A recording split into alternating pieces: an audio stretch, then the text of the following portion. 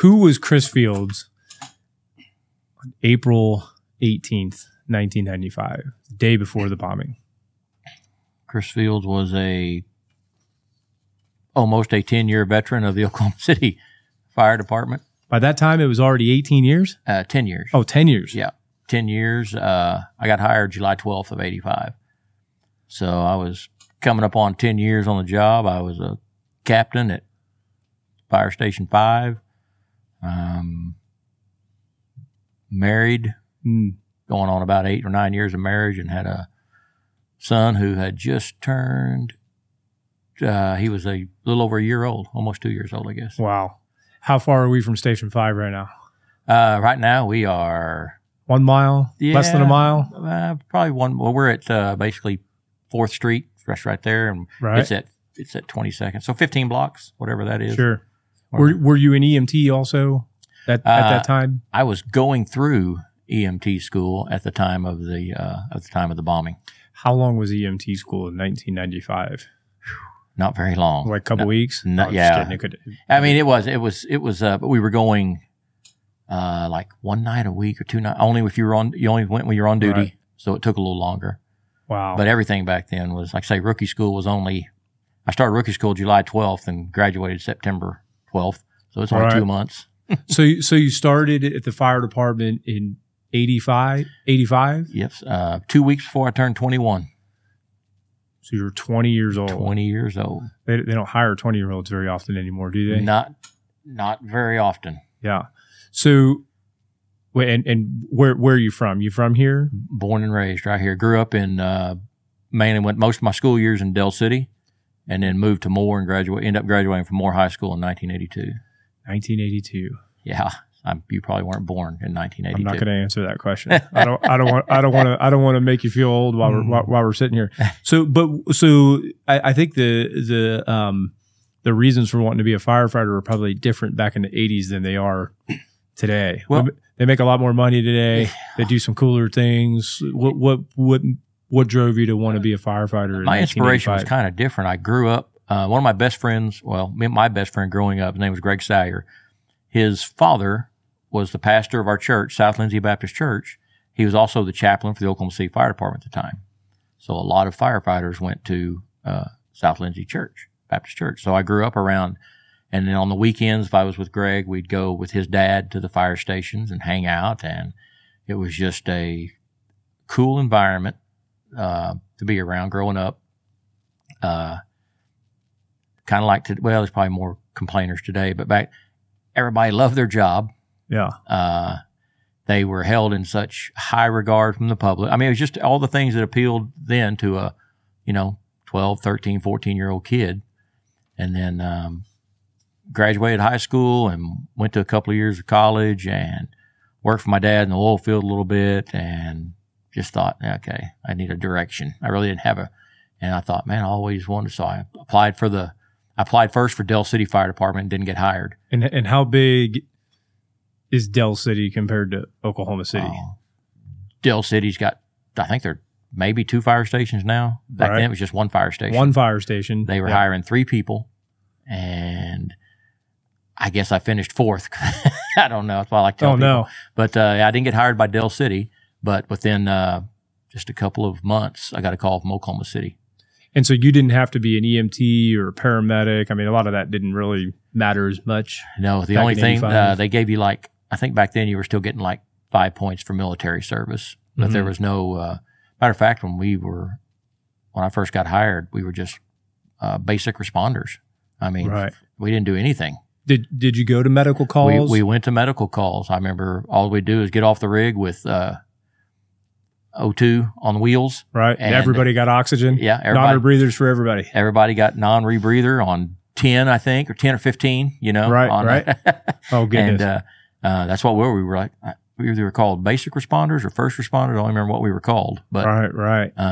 There was a few guys that were paramedics on their days off, but it didn't apply to the fire service. There was nothing. But and how big was Oklahoma City back then? I mean, they're one of the biggest.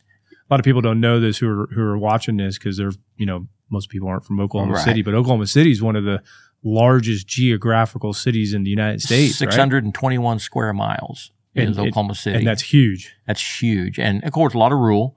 But, you know, just present day, it just became like the 20th largest population-wise in the country. Right. Just everybody moving here. Cost of living so good and everything. But I'm trying to think. I think back then we just had 30 stations. Just 30? Well, I want to say just 30, but it may have just been 28 because 26s and 29s at the time, stations, those were airport and those were private. Right. So basically we were 28 stations.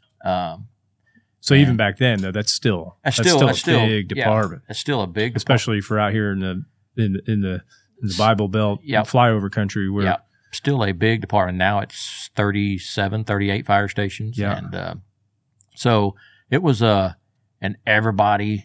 Don't ask me why. Probably for the benefits, because I think I started out at $7-something an hour. $7 an hour. I think my first year on the fire department, I made $12,001, and had to move back home give up the apartment, move back home with mom, and because you know, 12,001 is not. I don't care what people say. Well, the cost of living, but doesn't matter. But it's never enough, especially not for a job. I think my paycheck was like $300 every 2 weeks. And so you know, firefighters now making to start 60,000, 70,000. I mean, I've seen some places down in Texas that are hiring folks at 130. And now with all the overtime that they're getting callback time. The demand's through the roof. Yeah. Right. So it's a different, I mean, the fire service, I would do it all. It was good to me. You know, we got raises that were very nice throughout it afforded me a nice house and put, you know, 2 kids through school. And so I got no complaints, but, and so you're still running calls though for 10 years, even though you're not an EMT, you're still running medical calls all day long, 24-hour shifts. 24 back then. Yep. 24-hour shifts. Had three shifts, 3 platoons, or whatever you want to call it. And so you're seeing some terrible stuff. No, even in those days, you come back to the station after running a 5-year-old who just drowned, got thrown out of a vehicle. What's the attitude like in the station in 1989 when something like that happens? Not talked about. Just go on down. I always tell people my very first call ever was, it became what we would call a routine call eventually over the years, but our shift change was at 7 a.m. So my first shift, I think I was sitting out in the parking lot at 5:30, you know. That kind of deal. Don't want to be late. So absolutely. It's still like that today, isn't it? Oh, yeah. Yeah. But I think at like 6 a.m., I saw him stirring around inside the station, making coffee and stuff. And I think the station officer on the blue shift at the time saw me out in the parking lot, told me to come out there and told me to come on in. Right. And put your stuff on the rig. Well, I didn't know not to, so I just did it. So not long after that, the lights clicked on. We were toned out on a full arrest. First day. And it wasn't even my shift, wasn't even my crew. And, 5 minutes later, I'm pushing on somebody's chest and cracking sternum and cracking ribs. And, I'm a 20-year-old who's never seen a dead person, and so we get back to the station, man, I'm kind of like, God, and we didn't save him, it wasn't a save.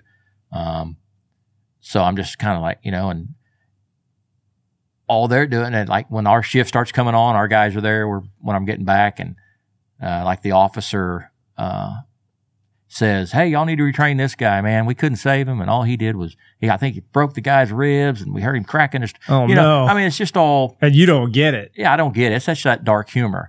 I learned to get it over the years. Yeah, but it's just it's a coping mechanism. There's nothing wrong with it, but it was a whole new world to joke about somebody being dead or passed away, and over the years you learn, okay, I see the need for the humor and why they do it, and this just adds up 10 years.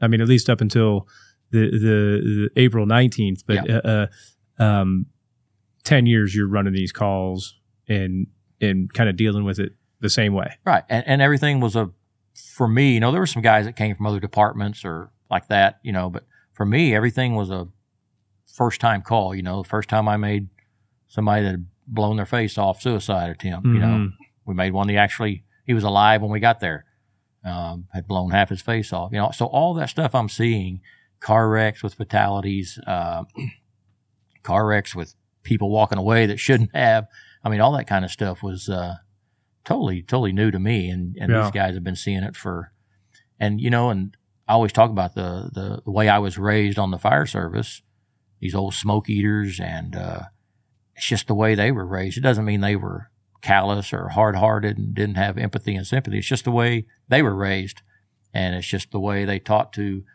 you can come back here and dwell on it, but I don't want you dwelling on it, because if we get a working house fire, we get a call where I'm going to need you, I need your mind 100% focused on this call, not on the dead child we made 30 minutes ago.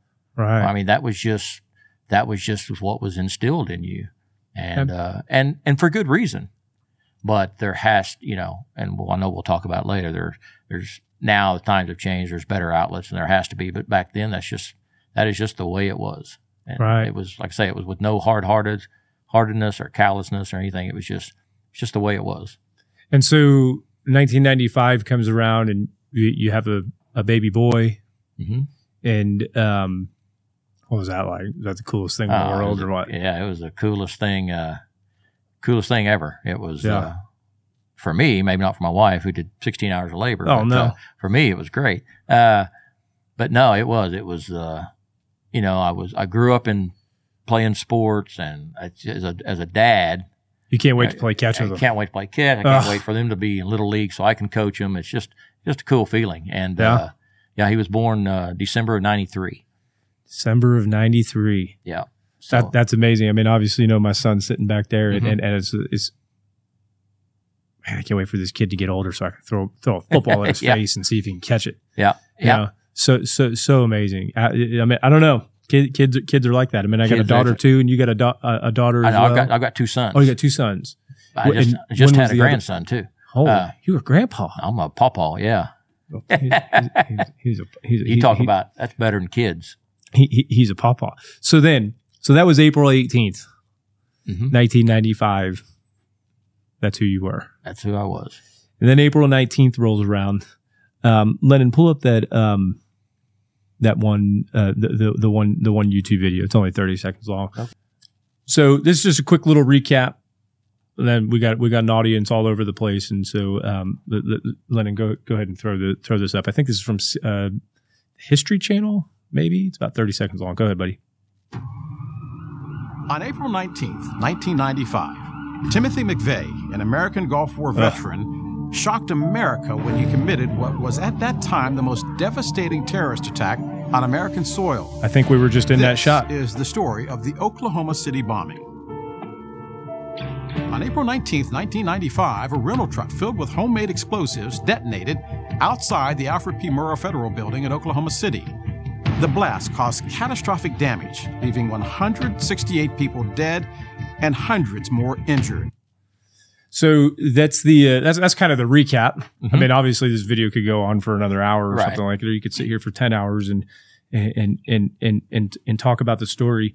We're not really here to think about how this affected me, but the difference between you and me is probably as far away as one could get.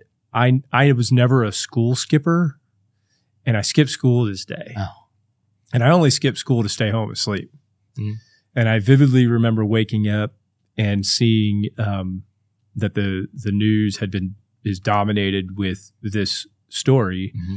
And it was the first time I'd ever seen anything like that. And I don't think really until maybe in the last couple of years of my life, I realized it was probably the first time most people had seen something like that. And so this is the Oklahoma City bombing. This is the end of this video, and this little shot that you're looking at here is the Murrah building, which is a federal building. Mm-hmm. How far away are we from that right now?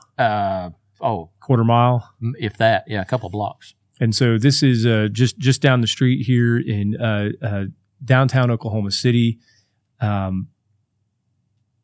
Terrible day in our nation's history, and even worse that it was domestic.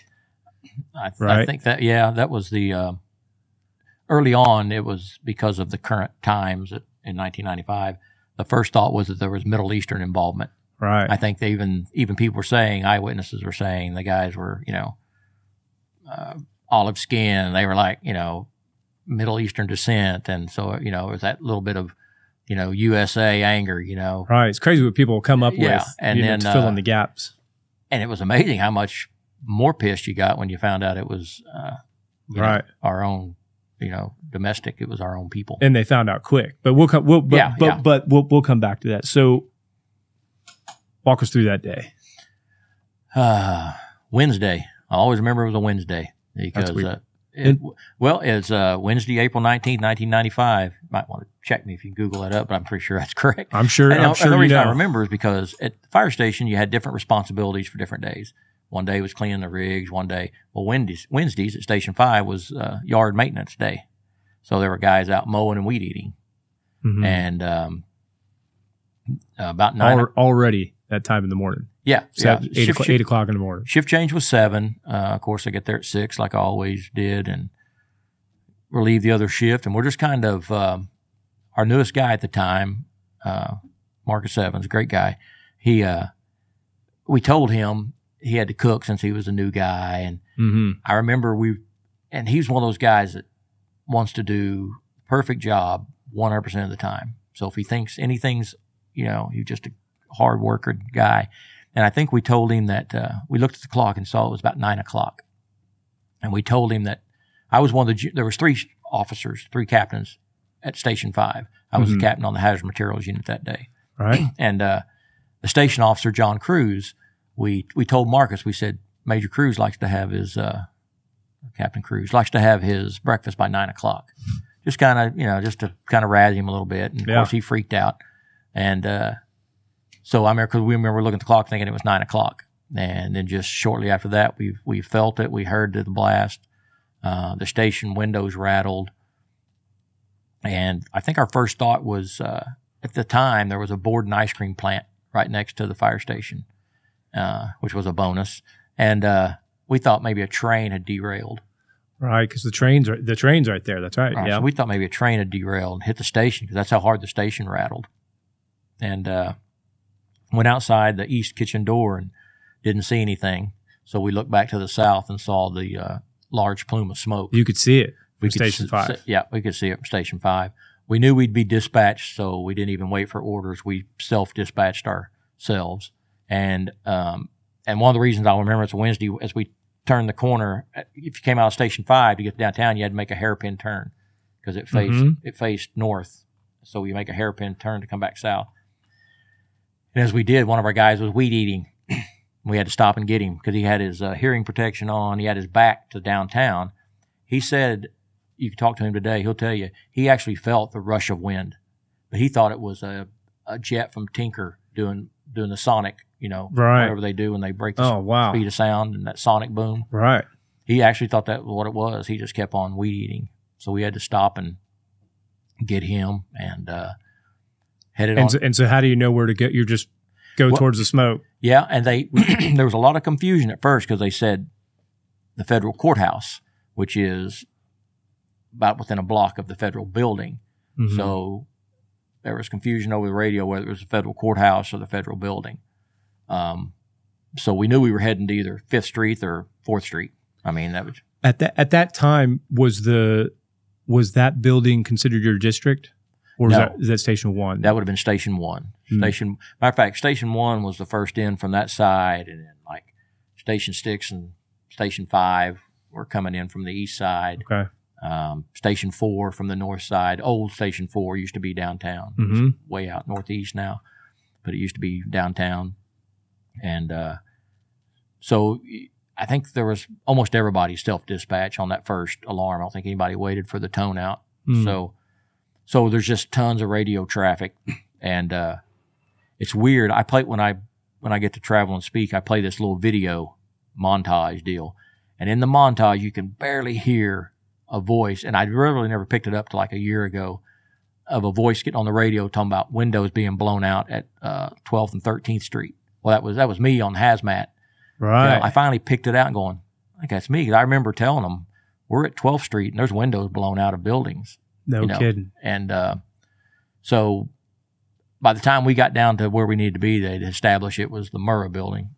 So we turned on 5th Street and spotted the rig right there at 5th and Broadway, which is, like you said, it's just maybe a block and a half from here, 2 blocks from here. Right. And proceeded to head to the building. And before we got to the building, Captain Cruz, Major Cruz on Engine 5 had set up a triage there was a YMCA caddy corner from the Murrah building. There was no YMCA building. Had a daycare in it. I don't think a lot of people knew the federal building had a daycare in it at the time. So a lot of the injuries there were just like, flying glass and debris, kids with cuts and scrapes. And so we set up a triage there and was kind of just checking people out. Was that on the south side of the building? Yes, it would have been on the southeast corner. Yeah, right there. Yeah, right across corner. from that church right there. Yeah, that used to be a YMCA. Okay. And had a daycare in it. And matter of fact, your new YMCA that's just right around the corner here takes up a whole 2 Right. That used to be right there. Okay. And the new YMCA used to be the old Pubco, old Daily Oklahoman building years ago. I didn't know that. Yeah. So we have a history lesson. But it's so we set up a triage there for, I don't know, maybe we weren't there very long, 5 minutes maybe. And I don't remember who originally set up Instant Command, but they called for Hazmat 5 to come down to the building to assist the police department getting a lady out of the basement. So that was our first, that was the first time we actually saw the building. Yeah, because you're on the south side. Right. And you really can't tell the damage. You see the smoke. Right. And plus there's that little, 5th Street's got a little hill to it from Broadway. So until you actually get to the intersection of 5th and Broadway, you really can't see the bottom of the building and see everything. Lennon, pull up one of the pictures that I got there. Okay. Yeah, there you go. Yeah. So we're looking to the left of this screen is the north. Yes. And to the right is the south. And we were right over here. In that parking lot right over there, right on the kind of the southeast. The green grass over here. Okay, yep. That's where the YMCA was. Oh, okay. So we were over there. That parking lot across the street is where, I know we'll get to, that's where I took Bailey to the ambulance. Okay. So, but that's our ladder. That's ladder 5 right there. And the one on the top?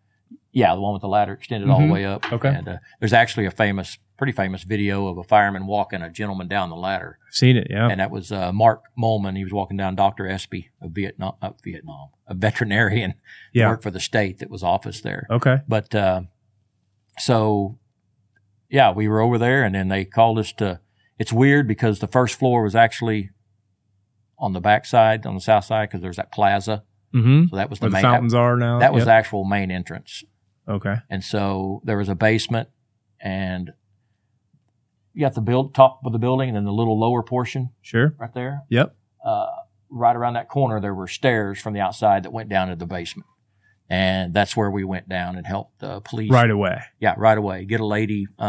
She was tangled up in like suspension wire from the ceiling, the suspended ceiling. And the sprinkler system had busted. She was laying in some cold water. And she was alive. So we just helped her get untangled, help them get her untangled and get her out. Right. And there is actually a photo. You can see a lady on a backboard, and there's a cop. I think he was a redheaded, big old muscly guy, but you can tell his shirt's just soaking wet from the water and everything. It was one of the pictures that circulated around. But that was the first person that we encountered. So when you're in that grass Mm-hmm. and you're 30 years old, you look over at this, you're running 5 million calls in the last 10 years. You never seen anything like this. You turn around and you look at this. Yeah. What do you think anything, or you just you're just doing the job, just following orders at that point, and you are keeping your head straight? Adrenaline's, taking over, and you're getting orders, so you got to follow your orders. I distinctly remember, like, as you got closer, even in the street up there where all the people are, there's so much. It doesn't look like it in the photo, but there's so much debris and stuff. You're on the ground. Yeah, you're walking on broken glass. You're walking on pieces of concrete. You're walking on, and I remember once we left the YMCA and headed to the Murrah building, I don't think we stopped and stared, but you felt like you did. You felt like you stood there and just stared at it with your, jaw dropped open. And I tell people now, and looking back, and it's not to discount any fatality, but if you'd have looked at that building at 9:00 in the morning when everybody's at work, 9 floors, pancaked down on top of each other, if you'd have told me right then, hey, there's only going to be 168 fatalities, man, I would have told you were absolutely insane.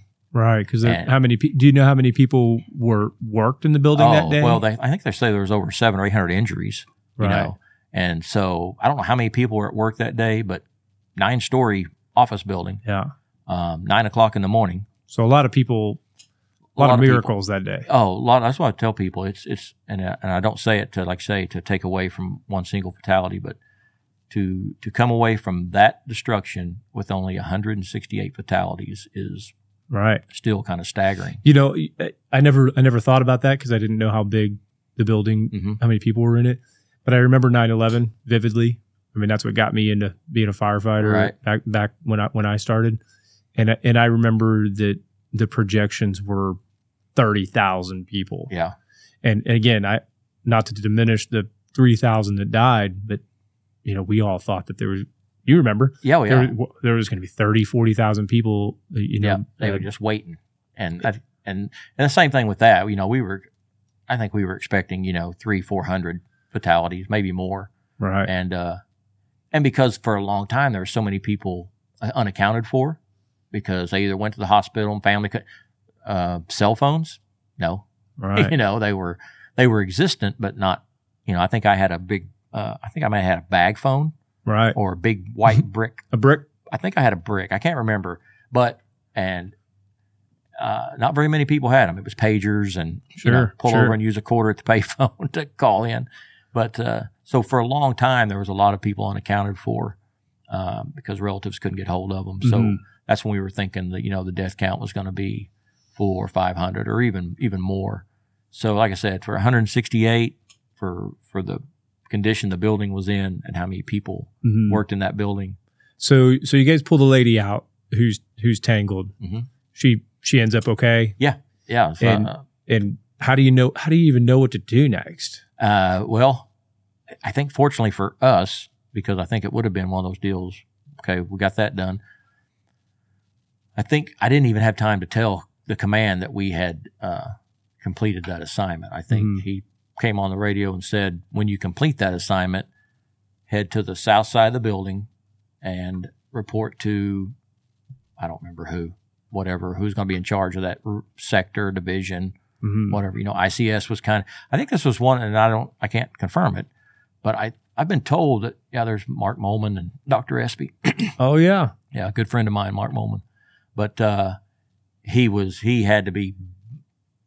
Mark said he was just a few minutes away from just having to just literally drag him down. He was scared of heights. Oh God. I mean, if you've never been on a truck ladder before, I bet. But I forgot what we were talking about. Oh, I've been told that was kind of one of the first major incidents where the ICS was actually Incident Command System was implemented. Right. I think it was actually IMS then, maybe Incident Management System. But like I said, we were told to go to the south side of the building. And that is when Sergeant Avery, a police officer, appeared out of nowhere. I mean, I don't remember him coming around a corner, coming out of a doorway or anything. I just remember him screaming for somebody because he had a critical infant. And I think there's actually a photo of him handing me. It's pretty grainy. I think there's actually a photo of him handing me Bailey. Right. And right. Yeah. That photo's in there, Lennon. Is it? Yeah. And he works for Oklahoma City PD. Yeah, he was an Oklahoma City police officer.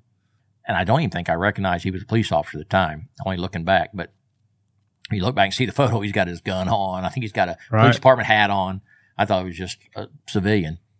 He said he had a critical infant, and kind of almost like current day, police officers weren't trained in first aid. They're just not. I mean, and so he was just looking for somebody.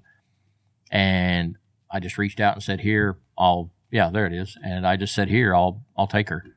And so for someone like me, your gear looks pretty similar to something today, but the time that really dates this is his gun. Yeah. And then I wonder what do you think he's saying at that point? What do you think he's? I think that may just be right where he said, I've got a critical infant. Right. And I think I said, here, I'll take her. And how did he come across he Bailey? Was actually, from my understanding, wherever they made entry, they were just digging. There's some pictures you'll see these 5-gallon buckets, yellow buckets. Yep. That's where there's no heavy equipment. That's where firefighters were and police officers, anybody, was just digging with their hands. And they had like a tunnel of people, and they would dig and slide this debris and stuff back between their legs. And the guy that was behind them would do it. And that's how they tunneled their way in to make access. I don't know if I could have done that part. I wasn't part of that. Those guys are badass to me, and girls that were doing it. But I think once they started getting to stuff, knew they were by the daycare area because they started getting little toys and stuff. And I don't know who handed him Bailey, and he'll tell you he didn't dig Bailey out. Somebody handed him Bailey, part of that train. Right. And so he just came out saying, "Man, I need some help." He said I was like the third person that he said, "I've got a critical infant." And I'm the only one, and not those people were probably doing something. I wasn't. Right. That wasn't to discount them, but I just said, "Here, I'll take her." Stood there on the sidewalk with her for a minute, where he handed her to me, and my crew went ahead and went to the south side of the building, and to report to the sector chief or whatever we were doing. And I remember I cleaned concrete dust out of her throat, checked her for any signs of life. Couldn't find any. She had a open skull fracture. And I take this, and I always look at this. You could, in the other photo, the Newsweek, I'm sure we'll show, where it's me and Bailey. The media does their job. It's so bright red. I've noticed that. Yeah, my helmet's pretty red, but hers was more where the blood was. It was gray because of the concrete. I can't dust. believe you just said that, because we'll talk about there's two different pictures and the arguments between the two. Oh, yeah, we'll talk and about I that. kept trying to compare them, and I noticed, this one, it sure is, that is the reddest blood I've ever seen, and that almost doesn't look real. Right. And we'll talk about it. It actually took a photo. They had to get an expert in, and it was the way they determined which photo belonged to who was like where a shadow. That's how I determined it. Yeah, where I'm looking at Bailey. Over your left shoulder. Yeah, there's a shadow or something. That's how they determined, and I know we'll get into that. So, but anyway, she had I had to clear out concrete dust out of her throat. Okay. She had an open skull fracture. I think you can tell in the photo that little leg. I think that little leg's broke. Mm-hmm. And I didn't have any signs of life. And so I took her. I looked up and saw that parking lot we talked about earlier, saw an IMSA unit over there. Mm-hmm. Which is the local ambulance at the time, still today. Yeah, still today. We call them IMSA. Yeah. Mm-hmm. And I couldn't always remember if it was AmCare, because it was AmCare before. Right. So I always couldn't remember if it was AmCare or IMSA, but I've seen a couple of photos where I see the actual IMSA unit. But I walked across the street, and the same thing Sergeant Avery said. I looked at that paramedic and said, "I've got a critical infant." And the actual photo is actually bigger. Yeah. You can see the paramedic looking up at me. And I think there's another cop in that photo. There might be. And there's a cop car, maybe. But what happened was the ambulance was, they had somebody on the cot, they had somebody on the floor, and somebody up on the bench seat. Right. Right. Both of those. And he worked for quite a few more years. I wish I could remember who that was. The paramedic. Yeah, the one. Mm-hmm. Well, both of them. I can't remember if he was a paramedic off duty that came in or a doctor that showed up. Oh, I think I assumed that was a cop, but you're right. That probably is. Yeah, I can't remember. But anyway, I told him I had a critical infant. And the reason I'm standing there waiting and just looking at her is they said, this guy here on the ground said, let me get a blanket because we're not going to put that baby on the ground. Because there was nowhere, there was 2 or 3 people laying around the ambulance on backboards. And then, like I said, the ambulance was full. Somebody was in the floor, somebody was on the bench seat, somebody was on a cot, patients already. And so he says that, and I'm just standing there kind of waiting. And I'm looking at her, and I know all this once I see the photo, and we'll get into that. I don't know about the photo until midnight. I don't see it till the next day. Sure. But seeing the photo and knowing what was going on, I just remember my thoughts looking at her was, I thought, somebody's world, and this is maybe only an hour into the incident. I thought, man, somebody's world is getting ready to be turned upside down today, and I knew she was close to my son's age, who was a year and a couple of months. Bailey had just turned a year old the day before on April 18th. That's right. Yeah. And, and then me thinking that somebody's, and not knowing that thought, that image right there, that scene was going to be portrayed 167 more times around the building that day. First responders, whether it be fire, police, EMS, whatever, thinking, wow, somebody's world is going to be turned upside down today. And so this is also the first fatality that you've seen that day? Yes. Yeah. First fatality. Everybody else was, like I say, walking wounded. And you're in EMT school. Yeah. And so, aside from, and again, there's folks that watch this in Australia where the systems are completely different around the world. And I get so many questions like, why do you guys have EMTs and paramedics with a fire truck? But you're both, and a lot of places in the United States, even back in the late 80s, early 90s, started to have firefighters who were both EMTs and paramedics. So you're in EMT school, so you got to be thinking student stuff, right? Well, ABCs. Well, that's what I just said. I checked for signs of life. ABCs. That's exactly what I checked, because that's I was just like a. And when we talk about earlier, I talked about there's 37 fire stations now in Oklahoma City, and they're all ALS engines now. So they've all got paramedics on. That's how much things have changed. But yeah, that's what I did. I checked her airway, breathing, circulation. Right. And none of it's coming back good. None of it's coming back good. And so standing there, just thinking that thought, and then they got a blanket, put her on the blanket, or handed him to her, and he put her on the blanket. And I turned around and went and caught up with my crew, who had already made entry. Get another assignment. Yeah. I went and caught up with them. They had already made entry into the building. And that's another amazing story. We were actually, when I got down with them, they had already made contact with a person. They could hear her. And she was telling them, I can feel y'all walking on me. She could feel the pressure. In the building? Yeah, inside the building. We'd gone to the south side, down into what they call the pit area. And so when I got down there, they were already communicating with her. They were trying to figure out how she was laying. Like, where do you feel the pressure now? So they'd find out which way she was laying, so they knew where her head was at. No kidding. That's where they'd start removing debris and know to be more careful, because they're around her face and her head. And so when I got down there, that's what they were doing. They found out how she was laying. They started removing debris. Soon as we could actually communicate with her clearly, I did what I did on most first aid calls as an officer. I started getting information. So I just knew her name was Sheila Driver. She was 28 years old. Wow. She was pregnant. I'll never forget her. Oh. So we're visiting with her. Got her up on the, they had to come up with a pulley system to put her on the backboard, and then use the pulley system to get her up to the street level. put her on an ambulance, and she went to the hospital. And that was that was probably maybe an hour or two into the incident. It was right before they evacuated us the first time. Because of the bomb scare? Bomb scare. Yeah. Because somebody just screamed out.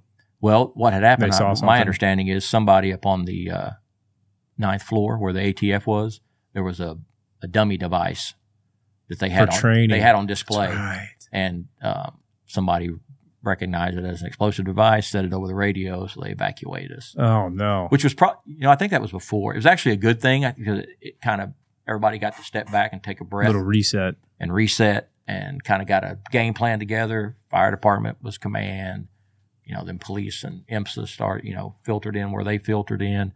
And, but Sheila, was the last, we were there till, we got sent back to station at 11:30 that night. She was the last live person we had contact with that day. Everything else was, we worked with live scent dogs and cadaver dogs. And we never saw we never extricated another live person that day. So did you stay down there till 0700 the next day? No, they sent us back to station at 11 o'clock that night and started bringing guys in from. Just for relief. Yeah, that were, stationed farther out, brought them in. We went back, and as soon as we got back to station, we were making first aid calls, house fires, you name it. So it was just it was a full 24-hour shift. Right. But the first 12 hours of it was spent down there. And then 7 o'clock rolls around, you go home? Yeah. If we want to talk about it real quick, that's when we got back to station, and I got a call from our dispatch office. That night. That's when I found out about the photo, that a photo had even been taken. The chief of our dispatch, we had a chief over dispatch back then. How do I sign up for that? Yeah. Harvey Weathers, great guy. He called and he said, "Hey, Chris, did you carry a baby out of the building?" I said, "No, I didn't." I said, "A gentleman," because again, I didn't recognize him as a police officer. I said, "A gentleman handed me a baby." And he said, "Well, I got this photo faxed to us. It's kind of grainy." Faxed? Yeah, what's that? Yeah. Faxed to him. And so it was kind of grainy. And he said, the AP, Associated Press, wants to identify the firefighter. And Chief Mars, who was our fire chief at the time, said, "Yeah, that's like public record. If you know who it is, identify him." And like I say, it was a grainy photo he was looking at. And he said, "I think it's you." And I said, "Well, let me ask Curtis Mayfield and John Cruz. They were the other two captains. They would have had red helmets on." And so I asked them, and they said no. So I just told Harvey. I said, "Harvey, I guess it's me." I said, "Why? What's going on?" He said, "Well, there's a photo here of you holding the baby." He said, "The Associated Press wants to identify the firefighter," and they said it's going worldwide. So I hung up the phone, and guys and girls at the station said, "What was that about?" And kind of jokingly said, "Well, apparently I'm going worldwide." Kind of jokingly whatever said, that means. Yeah, whatever that means. Not having any idea what it meant. Viral before viral, yeah, anything. before social media, yeah. And got up the next morning. We made a couple of rides during the night. Got up the next morning, and the other shift had come in. And I think one guy brought of course, the Daily Oklahoman. It was on the cover or the front page in a little inset picture. And then like the USA Today and the Dallas Morning News ran it. So we put the TVs on to watch the morning shows to see the coverage. At the station? Yeah. And it was, they were showing all the headlines from around the world, and every newspaper or magazine from around the world in every language had this photo on it. This photo right here. This photo right here of me and Bailey. And people ask me, "What did you think when you saw it?" And I'll be honest with you, my first thought was, I wonder if her family even knows. Yeah. I wonder if her family even knows. And did they? I can tell you this. I'm good friends with Bailey's mom, Erin, today. Matter of fact, it's funny. Pulling down here, I saw her walk. She still lives in Regency Tower. And I just saw her walking down the sidewalk. I didn't have time to stop and visit. Yeah, just saw her on the way outside the building. Yeah. Get out of She was walking down the sidewalk. You'll have a cool story to tell her later on. But she knew Bailey was deceased, but she didn't know there was a photo. Right. And she'll tell the story. She stayed with her grandparents that night because there was damage to Regency Tower where she lived. And her parents, her grandparents, them got up the next morning, saw the newspaper and knew it was Bailey. And they tried to hide the paper from her. which she'll tell you, this is her story. She thought was odd because she got up, she wanted to see the paper and read about it and see the headlines. And her grandparents, like she said, that's all they did. They got up in the mornings, had their coffee, and read the newspaper. Right. That's what everybody did, and right? So she told them, or they told her that there was no newspaper or something. So she knew something was up. Right. And then they ended up giving her a newspaper. She looked at it and knew it was Bailey right off the bat. And I think the local media at the time was trying to identify her. So Aaron got hold of somebody, or they called Aaron, and she said, "Yes, that's my daughter." Mm-hmm. And then, but it was already published. I don't think her name wasn't, of course, but the photo, yeah, the photo had already gone worldwide, and she knew Bailey was deceased. She identified her earlier that day of the 19th, but she didn't know about the photo until the next morning. And then, so it had been a Thursday, and Thursday afternoons when I met her for the first time. Right. Yeah, a local reporter here, Cynthia Gunn, used to be with Channel 9 or CBS, whatever you want to call it. She called me, got hold of me at home, and said, this is Cynthia Gunn, introduce yourself. She said, Erin Allman is the mother of the baby you were holding, Bailey. And I said, okay. And she said, well, she would like to meet you and Sergeant Avery. And I was like, nah, I'm out. Because I thought, actually what she said was, do you want to meet her, the mother? And I said, no, because I didn't know. I mean, their baby wasn't alive. I didn't save her. It was, I thought, what's she going to say or do to me? And she said, that was her first question. Do you want to meet her? And I said, no. And she said, well, she wants to meet you. And I said, well, then let's do it. Right. Drove out to her grandparents' house that afternoon or that early evening. 2 days later. The next day. The next day. I'm going back on duty Friday morning. So this is just on my first day off, which when I got home that first morning, there was already national media all over my street. They'd already found out where I lived. They were knocking on neighbors' doors because my wife told my wife not to answer the door. Mm-hmm. Because they're just pounding on the door. You had to sneak in the house. Local people, media were great. It was the national who they're not affected like local media is, So, right. But I had to call our former PIO, John Hanson, Chief John Hanson, one of my great friends. May he rest in peace. He was, man, a lifesaver. He was he had so many connections with the police department. They had to come over and run the reporters off. And so anyway, I went and met Erin, and the first thing she said to me and Sergeant Avery was, thank you. We were like, thank you. So she was thanking us for getting her baby out. At least she said, I feel guilty that I know the fate of my loved ones. So many other people don't. I think in that first 24 hours, they'd only identified maybe 18 or 19 people, I think. And she said that she could tell that, I was a father by the way I was holding her. And so she appreciated that. And so it was just, me and Sergeant Avery always talk about, we're supposed to be these big hero type, and we're just breaking down, losing control of every emotion. And here's this 20-year-old single mom who just lost her only child comforting us, That's how strong. It's wild. Yeah, it is. It's just crazy. And so me and Erin just I was 10 years older than her, kind of struck up that big brother, little sister relationship. I felt like I needed to be there for her once I got to know her. So I wouldn't do some interviews I wouldn't do unless she was doing them, or she would call me and say, hey, I'm going to do this interview. Would you do it with me? So I would say, yeah, I'll be there with you, or I'll do the interview with you, or something. So that kind of took on a whole lot. Is your phone, your house phone's ringing too? Oh yeah, and then constantly, they actually Chief Mars or somebody, AT&T, or it might have been Singular at the time. I don't know. Singular, I remember that. Yeah, I don't know what it was. They actually got hold of me and gave me a cell phone just to use. Right, just off. That they didn't have the number to. Yeah, not forever, but they just gave me that. Said, here, because we know you're getting this, so they gave me this cell phone to use. And you get that other one with the whole bunch of newspapers. That way I didn't have to pull them both up. That way I didn't have to give out my personal number to people. Right. So they gave me supplied me with a cell phone.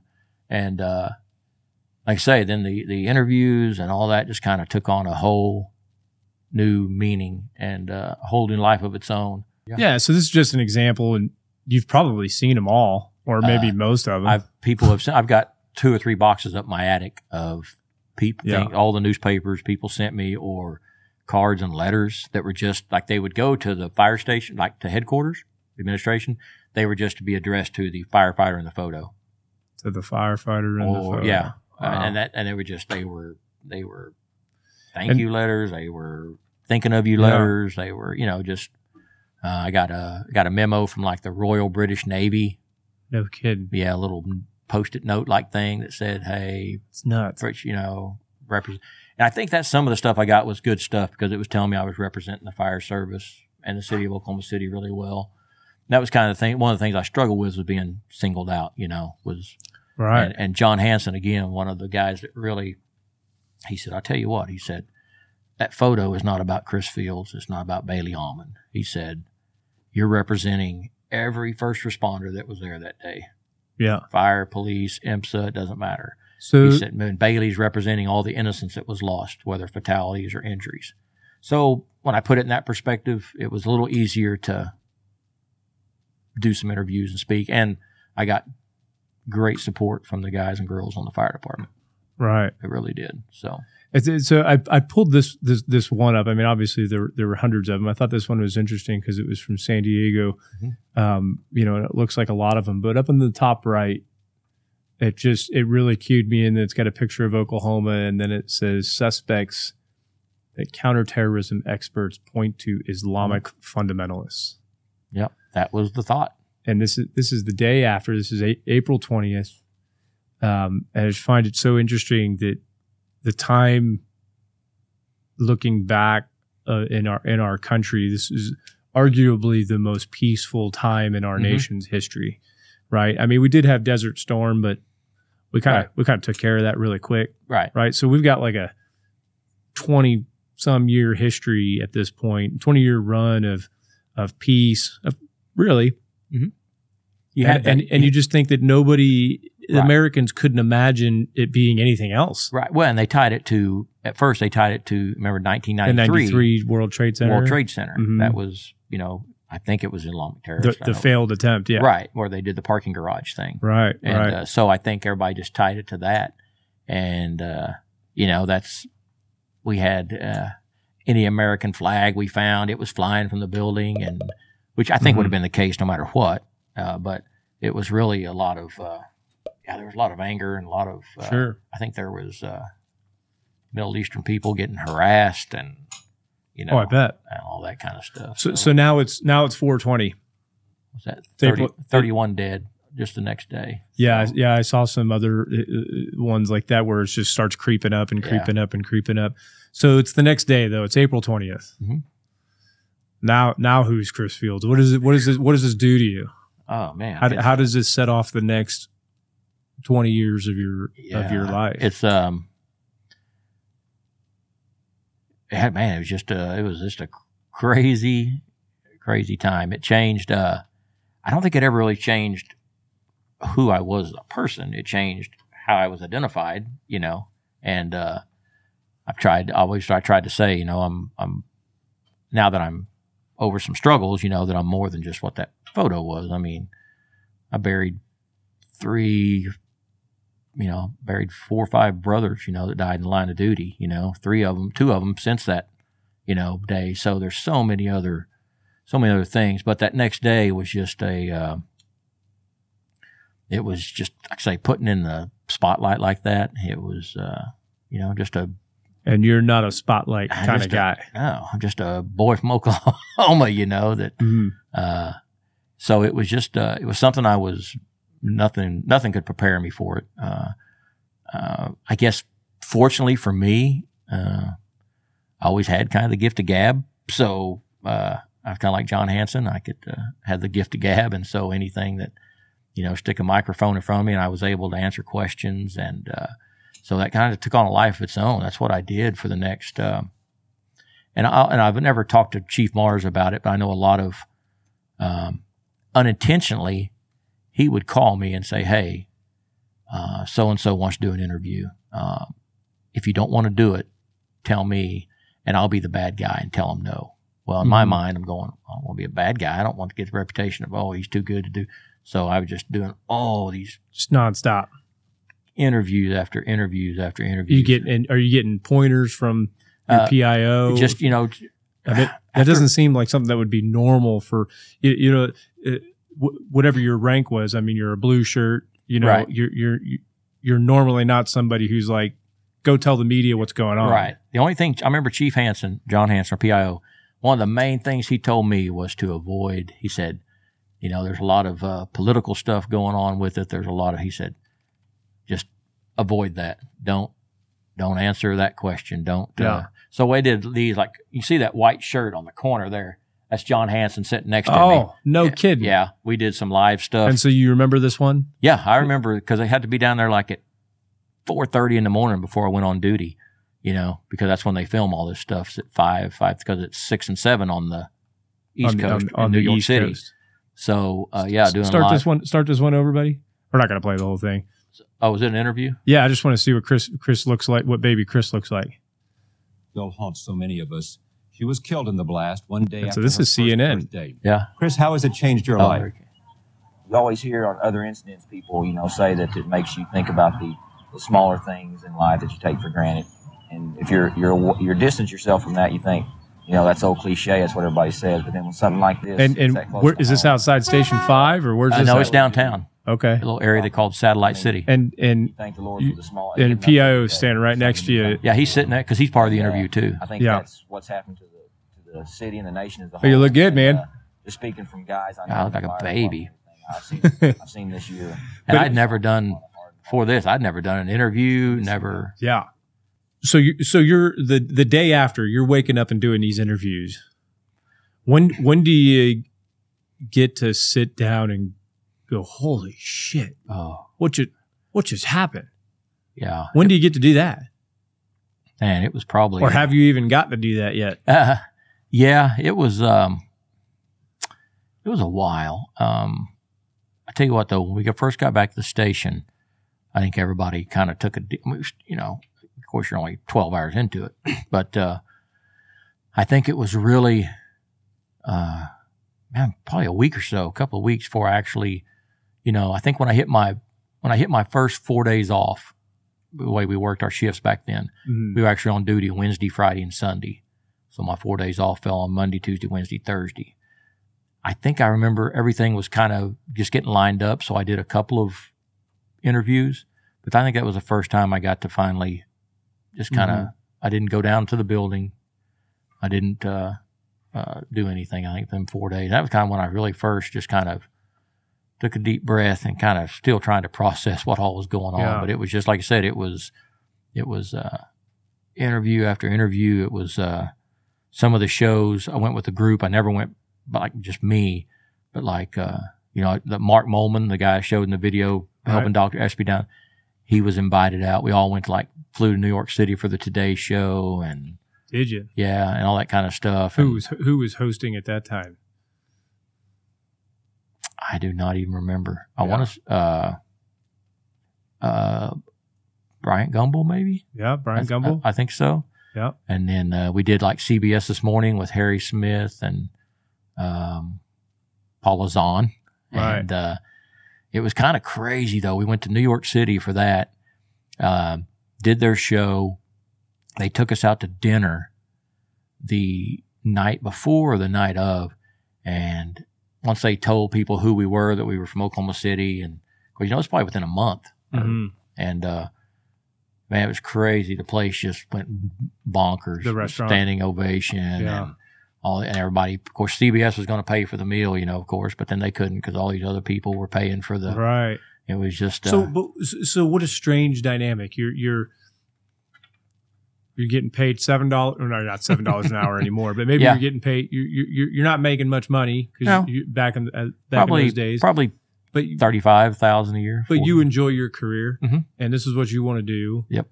And this happens, and now little old country boy from Dell City is getting flown around the country,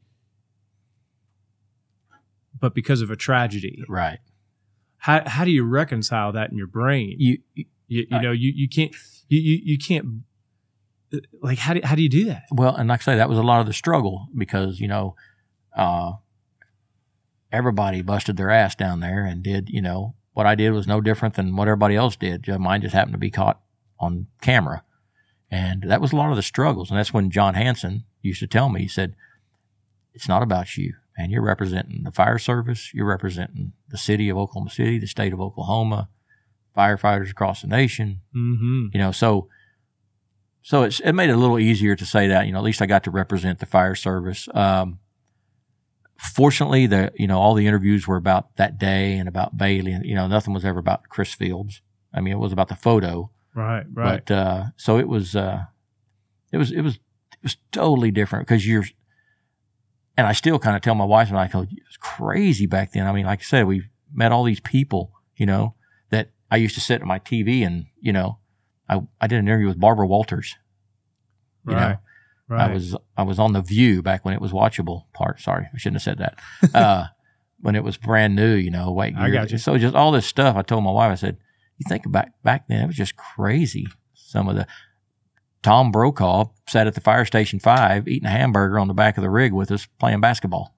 That's wild. It's just, and all because of this picture. Yeah, it was all because of that picture. Because if the picture didn't happen, then none of this would have happened. So when we look at the picture, I can't remember where I've got some of the names here, but there's controversies over the picture, right? And so there's multiple ones. So the one that we're looking at right here, and it took me a while to figure it out because it's not easy to find, but you've got a white building over your left shoulder. Mm-hmm. And I've come to learn that means that a guy, Mr. Porter, took this photo. Mr. Porter's just some dude. He was a bank teller. He thought they were demolishing a building. So he grabbed his camera and ran outside and just started 35 millimeter. Started snapping photos, took his little roll of film to the photomat, which I don't know if everybody knows what a photomat is. Yeah. Your son probably doesn't know what a photomat is. No, he doesn't. He doesn't. Yeah. He's shaking. That's where you take your photo to this little roadside booth and drop it off, and they develop your film for you. Right. You go back and pick your pictures up. And I think the guy from that photomat called him and said, "Hey, you've got some pictures here. You need to give these to the Associated Press or call them." Right. And so that guy, the photo guy, hooks the Porter guy up. Wins the Pulitzer Prize. This photo is all around the world within less than 24 hours. Oh, yeah. And he gets the copyright. He gets a Pulitzer Prize, which has some type of monetary value to it. $1 million. $1 million that year. But there's another photo. Mm-hmm. Pull up the Newsweek one, Lennon. And I certainly never knew this. And so this photo that's on the left here, I would argue that probably most people think it's the same photo. Mm-hmm. But there's a shadow over your left shoulder. And in the other photo, it's white. And so it looks like this photo is taken maybe 3 foot. This guy must be standing 3 foot to the right of Mr. Porter. This guy's name is Mr. LaRue. Bob LaRue. Bob LaRue. He was a employee of ONG, Oklahoma Natural Gas. He was one of their safety. I don't know if he was the main safety guy, one of their safety guys.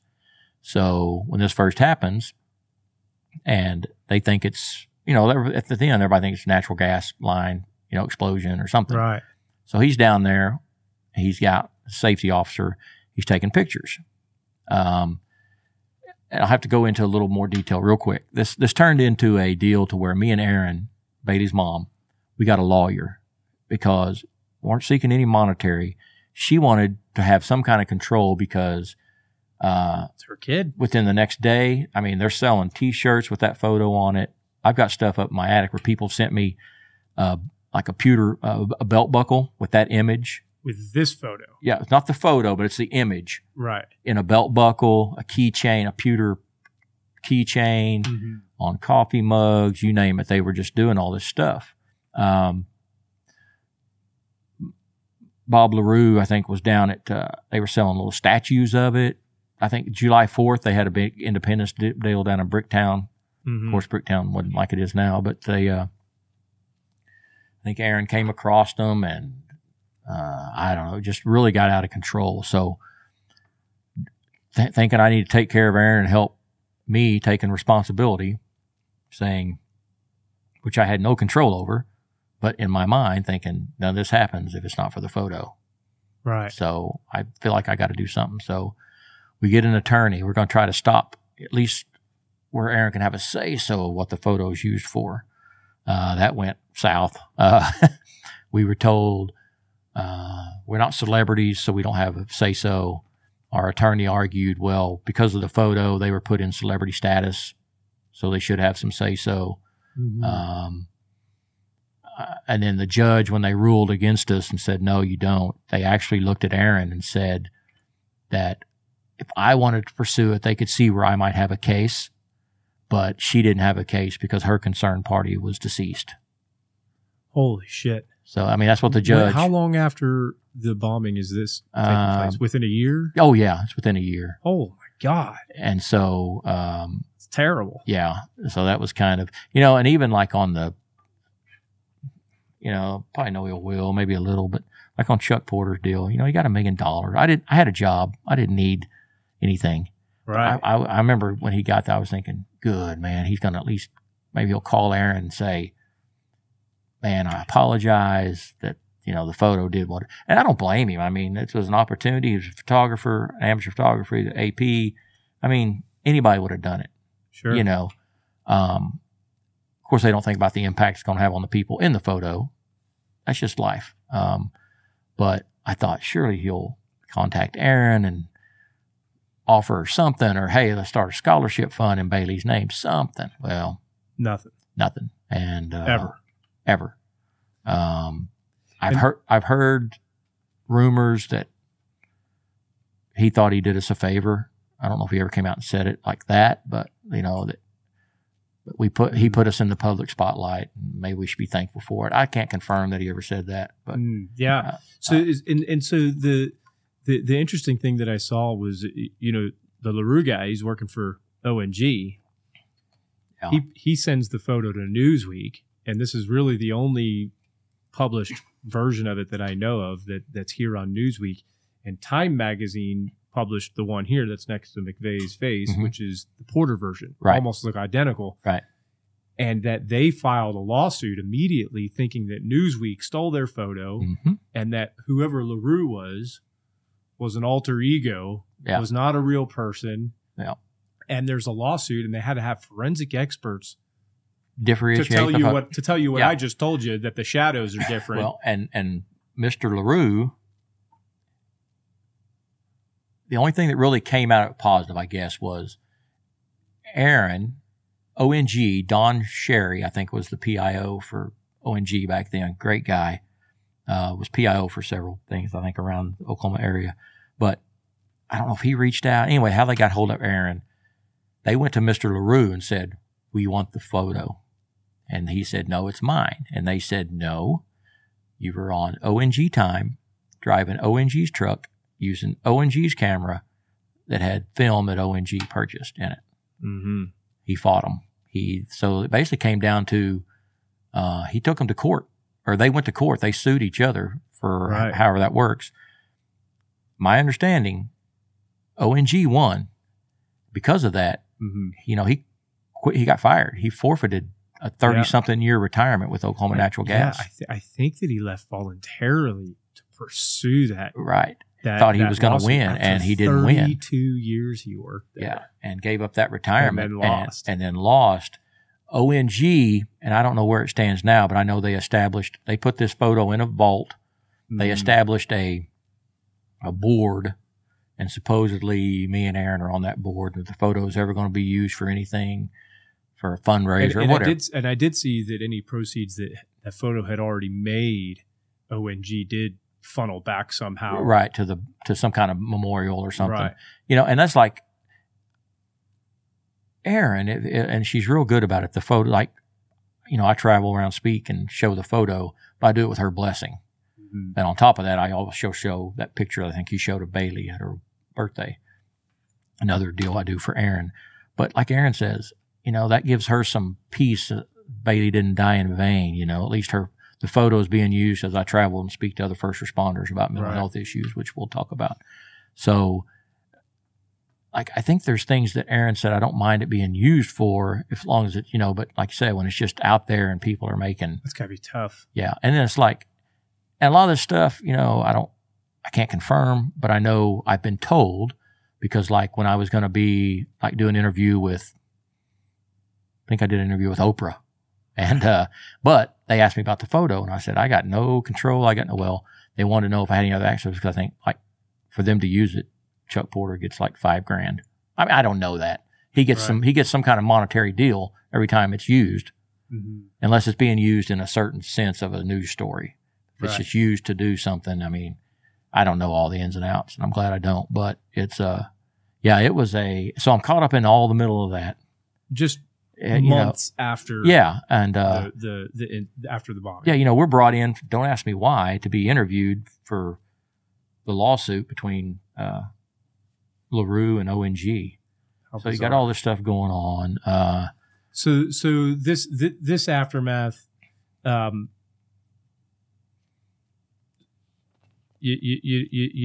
craziness starts to die down over some time, but this had some effect on you for the rest of your life. Oh, no doubt. And what so I tell people what is, did this do to your professional career? What did it do to your family? What did it do to you? Well, and what I tell people is, while all this is going on, I'm still going to the fire station, still making other calls, still making, Grandma's still throwing making, up. Grandma's You're still showing up to her house. Yeah, still making car wrecks with teenage fatalities, and I'm still making, doing all suicides and full arrests, and, all the stuff, still doing all that. And it's weird that, like I said, it was eating at me and it was bothering me. And I recognized it. I started having these little mini bouts of which is unusual for me, because I'm this pretty outgoing and like to be the center of attention, kind of funny guy. I think I am. My wife will tell you I'm not near as funny as I think I am, but I think I am. All wives say that. I think I am. But I just didn't have that drive anymore to be that person. A little depression and isolate, just little mini bouts of it. But I was so good at hiding it, manipulating, and I'd get up and go to the station and be the same Chris Fields everybody expected, because I didn't want my chiefs and my people to think I couldn't handle my job. I didn't want to think the people that worked for me that I couldn't handle my job. So it's just kind of a back and forth, and this goes on for, golly, I don't know how many years. Before things really get out of control, it's 2004, 5. So it's, 6, 7 years, 8 years that I'm just kind of moseying along. And then things kind of get out of control in my life. I have we had an off-duty firefighter. Throughout this time, I think I need a change in my career, so I take this chief's test. I become a district chief. Part of the deal, I'm in support, so I'm over PIO, or I'm the assistant PIO. I'm over human resources. I'm over dispatch. I'm over all this stuff. And one of my first deals as PIO was I had to go out. Mike Titerman, off-duty firefighter, was killed in a car wreck. Him and his 12-year-old son, meth heads, crossed the center line. So that's one of my first deals. I'm out. I get a call that an off-duty firefighter's, and, we're great friends with him. We travel the country playing softball, fire department team. So all this stuff's going on, and good friend of mine, Chris Deal, firefighter, died in the line of duty.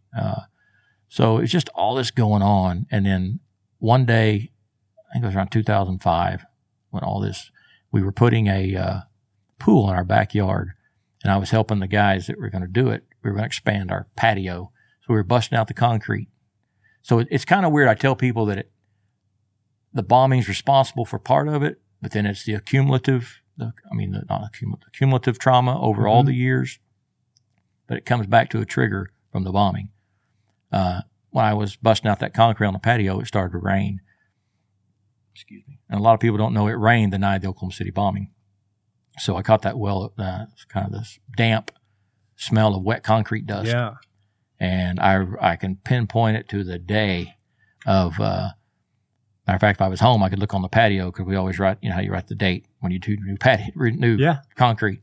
But I can pinpoint that as a day. I mean, I thought, man, that smells just like the bombing. And I didn't like freak out or struggle or flip out, but that's the day when these little mini bouts of depression and isolation and all that really started to manifest and be longer.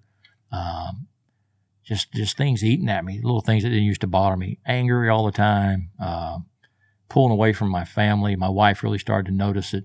I used to take off all the time to meet, pay guys to come in so I could make all my son's events.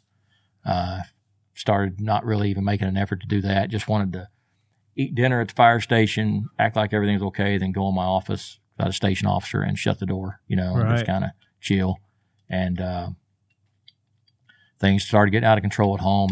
Me and my wife arguing more and heated arguments. And it got to the point to where she told me, she said, you need to either talk to somebody and get some help, because she didn't know what to do. And I'm not communicating, so she thinks she's the problem. It's just all this. And she told me to either get some help or get out. So I got out, and we were separated for 17 months. And wow, yeah, that's part of the. I don't really struggle these days. Everything's great, but when I do have some days, and I don't call them bad days, I say days aren't as good as others. Mm-hmm. I still struggle with forgiving myself. Those 17 months, I had a extramarital affair that was public. I didn't care who I was hurting.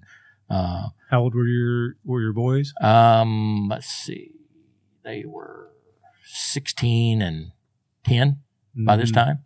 I'm a mess. I leave home. I leave my 16-year-old at home to be the man of the family. I tell people some of the things that I struggle with are, I said things to their mother that no children should ever hear anybody say about their spouse. I mean, there was never any physical abuse, but the verbal and the emotional abuse was horrid, and I was responsible for it. Pushing away friends and family, the ones that were trying to help me. The only people I wanted to be around were my little group that was telling me everything was okay. Hey, man, you're a grown man. Do what you want. I was getting my marital advice and my life advice from other firefighters sitting in a strip bar during the day drinking beer that were in the same shit world I was in. Mm-hmm. They wanted me in their world. That way they didn't feel as bad, and I wanted to be in their world. And so we're all telling each other what we want to hear, that we're doing the right thing. Meanwhile, I'm alienating and embarrassing and pushing away anybody that's saying what I don't want to hear. I got no use for. I got no time for. I'm living my life, and for 17 months. 17 months. And I say some of the things I struggle with still is I think, you think 17 months isn't a bunch in a lifetime, but 17 months I can never get back. I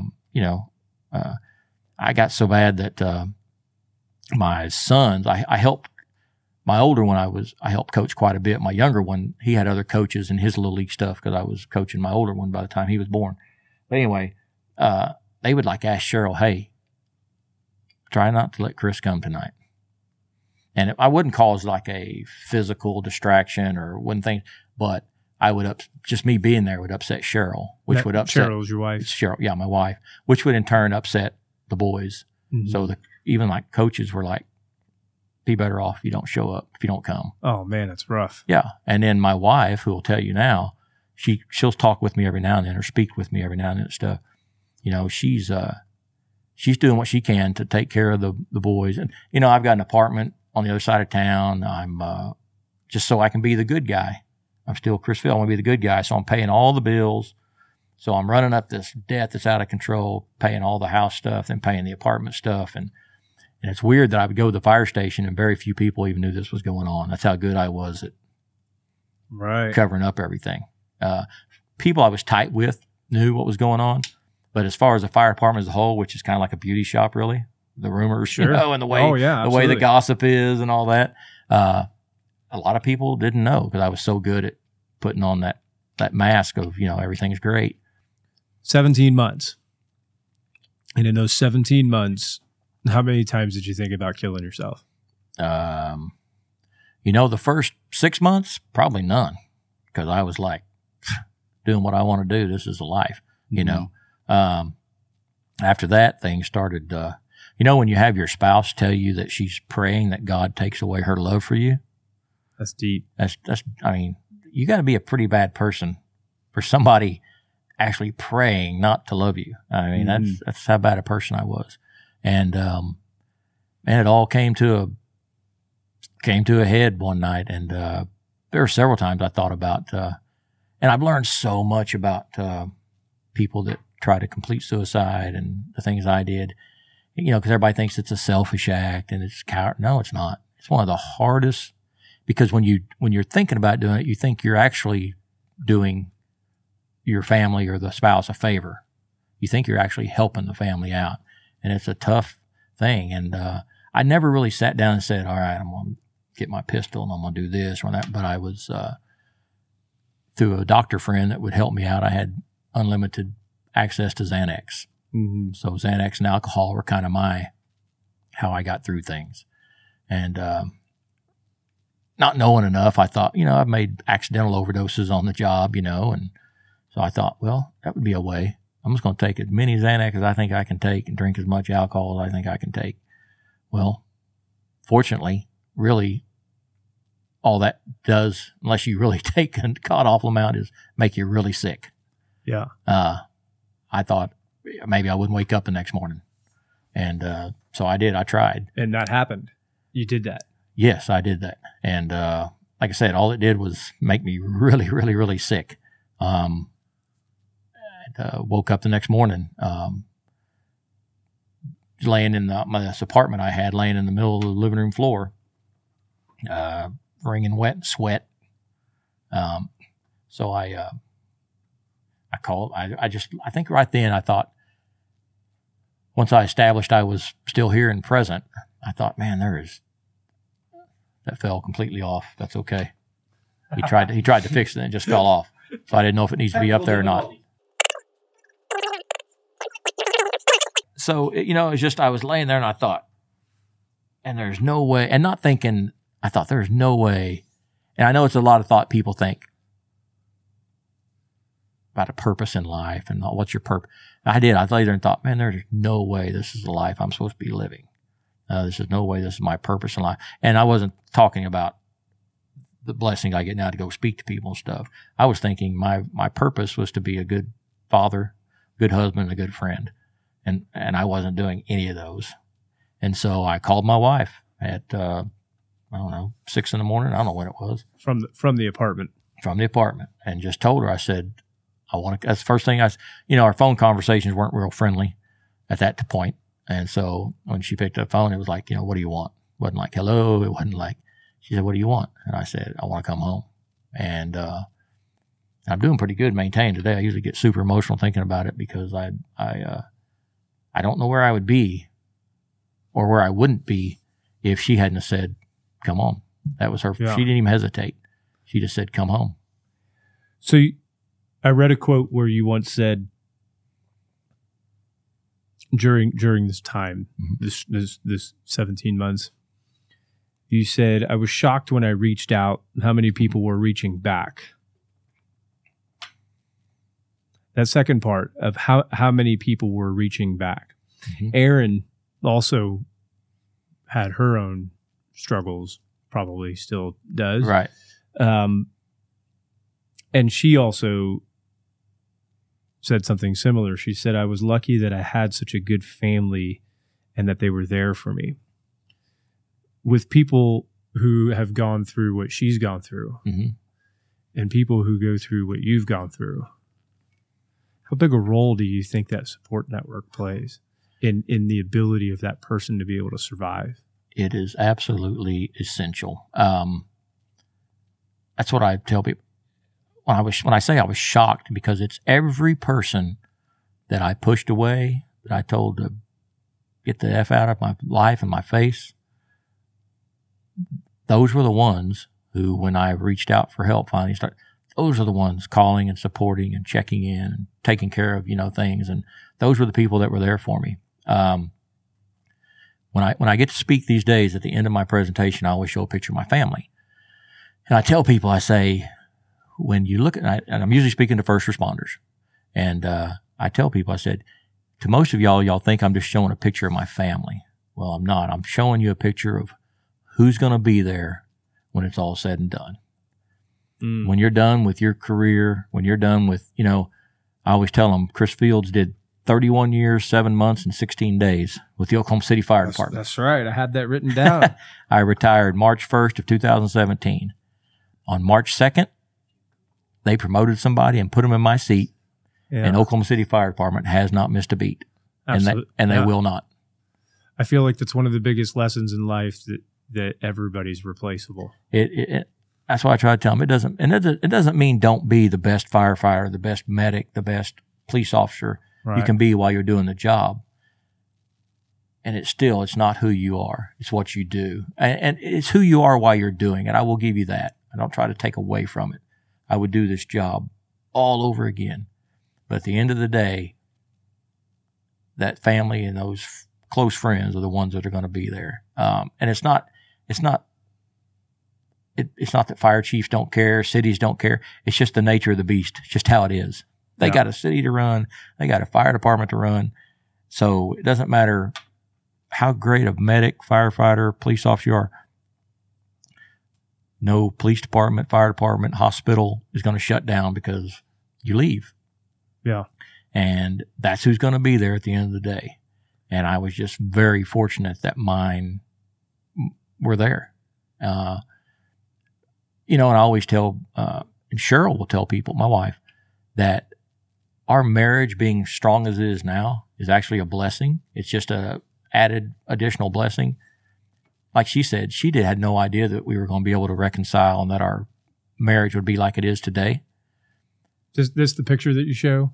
Yeah, I've seen this one a couple that's times. one. That's the day I retired. That was at my retirement. I don't know how I feel about that Houston hat. Yeah, my son's a Houston fan. I'm a Tampa Bay Rays fan. Yeah. Well, my son's a Houston. I'm Red Sox. My other son's Yankees. Oh, so, God, we hate all three of you. Yeah, so we have a great time during baseball season. We're all Sooners, though, so that's a good thing. Yeah, But there you go. But I just tell people that's who's going to be there at the end of the day. And like I was talking about my wife, talking about our marriage, she had no idea that we were going to be able to reconcile and the marriage is going to be like it is today. But like she said, it didn't matter. She wanted me to be healthy so I could be present for my boys, And so and that makes me emotional thinking about that was her, like she said, we may be divorced. She said, but that doesn't mean I don't want you healthy and be present for your boys. And that's what I say. It's just so the fact that I'm still married and get to see these guys all the time. I mean, because it could, sometimes divorces don't always end that well, and so I'm just fortunate to be, and I just tell everybody, that doesn't mean that your marriage is going to be saved or it's going to be great, but as long as you're here, the main focus is you and getting healthy and the family. The family is, how they also say dispatchers were for so long the forgotten first responders? Right. Well, when firefighters or first responders are struggling, the family is who's forgotten. And I tell you, it's the family's always forgotten how it affects the family. I mean, I left them in shambles, they didn't know what to do. So it affects the family, and I think they're often forgotten. I love that now first responder academies and stuff are having family night. And so that's just a huge, it doesn't mean that your spouse is going to be the one you talk to when you need to talk to somebody, but it means that spouse is going to understand what you're going through. And that spouse, I always tell people, there's things they can learn to say and things they learn not to say, but it's understanding where you're coming from. And the communication is huge. I think you already answered this at the beginning, and it doesn't sound like it's you, but do you think that you, back in 1985, joined the fire department because you needed meaning in your life? Do you think that was a driving force, or do you think it was something else? No, I don't think I needed meaning in my life, but it was a job that, like I say, growing up kind of around it, not in it, but growing up around it. Man, those dudes that I grew up around, they loved giving back. They loved helping the public. Yeah, they did. I mean, they got good recognition, but it was just it was just, I don't know. And I think it's a special, whether you're EMS, cop, fire department, if you're going to make it in this job for man, you got to have a heart for it. It's a calling. Mm-hmm. You see people say, I'm going to get on, it's good benefits, good, and they end up hating the job, or they don't get a good career out of it. I just think to do the job, what we do, to see what we see, hear the things we hear, and then to put up with all the stuff that comes from administration and from the city, all the BS we put up with, and still love the job, man. I'm telling you, it takes a special person with a special heart. Well, here's the reason that I ask. So this is a nerdy channel that has a heavy focus on research, Mm-hmm. data, and evidence. And I do feel like most EMS agencies, fire departments, law enforcement, there certainly seem to be waking up to this Mm-hmm. over the last, 10, 15 years, and offering resources, some better than others. A lot of big fire departments have always had the faith-based Mm-hmm. chaplain, but the other things, I mean, more of critical incident stress debriefing and just educating at the beginning and stuff like that. They're doing a lot of things like that. And EAP and employee assistance stuff, and trying to pay for therapy and kind of removing the stigma. And I think that those things are all great. Mm-hmm. And I think that happens because the assumption is that these career fields drive people to kill themselves. And we do a lot of things in our career field because we assume that this is the best way to do it. Mm-hmm. We put people on backboards for 40 years.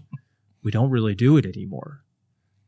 And I mean hardly at all. But it certainly makes sense, doesn't it? Mm-hmm. You used to tell people that. I used to tell, oh man, if you got to put them on a backboard, because if it's just not right, they could have a bullet right next to their spine, and then you can move them. Well, we don't do that anymore, especially if they have a bullet in them. We would never put them on a backboard anymore because of the science. Well, there's very little science on this, but there's some preliminary data across the country and across the world that kind of suggests the opposite. That suggests that maybe it's not so much that the career is driving these good people to kill themselves, that the career attracts people who are prone to killing themselves in the first place. Have you ever heard that before? I have heard that. And I'll tell you this, and I'll talk about it now. I usually always talk about it and intentionally leave it out, but most of your first responders, what's the deal? 85%, I think, or 80%. It's a pretty high number. Mm-hmm. And I can speak for myself, that get into the first responder world have experienced some type of childhood trauma. So they want to be protectors. In my case, I was molested when I was 10 years old. And that's part of my story. I tell it, and I'm not just telling it now because I didn't intentionally leave it out. But it's now that we're talking about the why of first responders. So I think that they say that, and I don't know what the percentage was. I may have been high there, but it's a pretty large percentage of first responders have experienced some type of childhood trauma. So they become protectors. So they're already bringing some type of trauma to the job with them. And it's just exacerbated by the calls we make. And I think a lot of times, too, people forget that. They talk about, well, they've seen this, they've done this. They're not even talking about that. They forget we're actually humans that have a home life, that have other personal stuff. We have personal loss. We have personal trauma along with the fire department trauma or first responder trauma, childhood trauma, if you bring that, which according to the research, they say a large percentage do, because now you want to be that protector. Right. You don't openly think, I'm going to do this job to protect. I mean, it's just your nature. What you're saying is exactly what some of this preliminary data is suggesting. Yep. You've got a list. I'm sure you got a list. I've got a list this long, and I can sit here and name names of all the people I've known who've committed suicide. My mother committed suicide when I was 15, but when it comes to first responders. I mean, I could sit here and Zach back there. We could rattle off these names, and I would bet. Now it's very speculative sitting here right now, but I would bet that there is a common theme before they ever even got in to this law enforcement or fire or EMS in the first place. And I just wonder if maybe more efforts should be focused there than after. It doesn't mean doesn't mean that the offering resources afterwards is a bad thing. Right. I don't mean that. But I think we're neglecting the majority because there's lots of other fields that see bad stuff. Right. They're not offing themselves in record numbers like they are with cops, firefighters, and EMS and paramedics right. and EMS. And some people get into some of those career fields. I mean, what's the driving force for so many people to become a physician? It's money and prestige. And I'm not saying it's a bad thing. Right. And yeah, I'm sure there's an altruistic thing in there for a lot of doctors, and I'm not picking on physicians or anything. But a lot of them, they want to have a good career. They want to make a lot of money. They want to be prestigious. They want to be a physician. No problem at all. And they see the same things that we see. Right. But they're not offing themselves like we right. are. And I think their driving force to get into their profession was different than ours. And I wish we could discuss that more. Right. And where I'm telling you that preliminary data is coming from is entry assessments to some paramedic programs and schools across the world. And when I say assessment, like psychological assessments, right. similar to, you get hired. Why does Oklahoma City do a psychological right. on everybody who they hire? Kind of the same reason, but we don't do that way at the beginning when they're actually going to school. Right. And there's some data coming out that's showing that these people coming into schools are coming in for what we call the hero factor. And this is kind of a term that's starting to show up of, are you here because you watched Live PD and you want to be that hero, or you've watched, what's the one out of New Orleans, Night Watch? Yeah. And you want to be a hero, or are you here because you truly want to do good in the world, like you're saying with so many people? And I think they're two different groups of people. Oh, without a doubt. And without a doubt. But that's interesting. You're talking about that I guess that kind of goes hand in hand. You're talking about they're maybe predisposed to complete suicide versus, like I said, they're bringing trauma.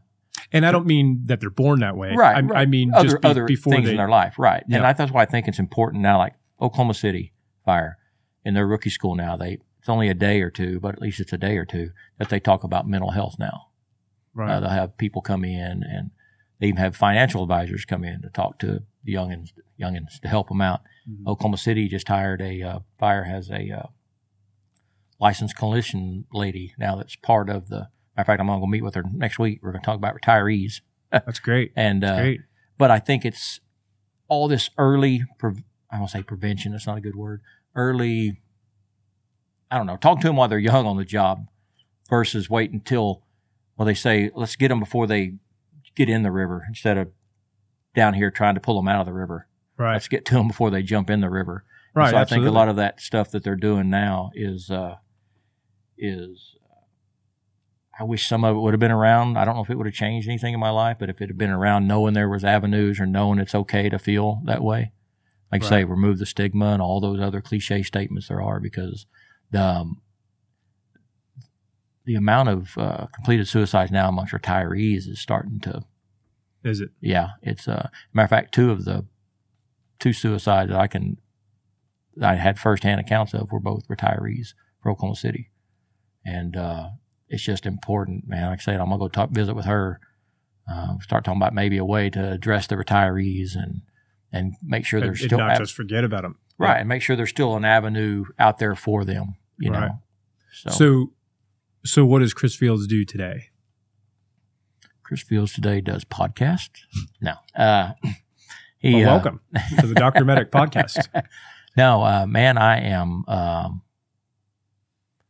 Well, my main deal right now is I'm a brand new papa. Well, Right. I got a grandson now. He's a year old, so that's my main thing. Super cool. Another thing is I'm hooked up with 3 or 4 other guys. I'll mention their names real quick. Chris Scallon, retired Norfolk, Virginia, detective, police officer. He established all the peer support stuff for Norfolk and helped write all the stuff for Virginia Elite Law Enforcement Assistance Program. Man, these guys are badasses. He was like on Condoleezza Rice's security team. He's been undercover and over in South America and stuff, DEA, you know, and Doug Monda, he's retired Cocoa police, DEA. John McCain, sniper guy. I mean, he was, and then Raul Rivas, Orlando PD, Pulse nightclub SWAT guy. Rich Creamer, another guy from Norfolk, Virginia. But anyway, we have a group we're called Trauma Behind the Badge.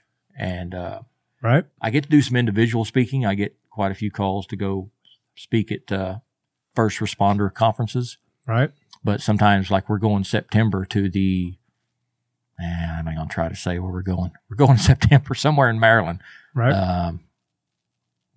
National, it's a cop deal, but I get to go. I'm the only firefighter in the group.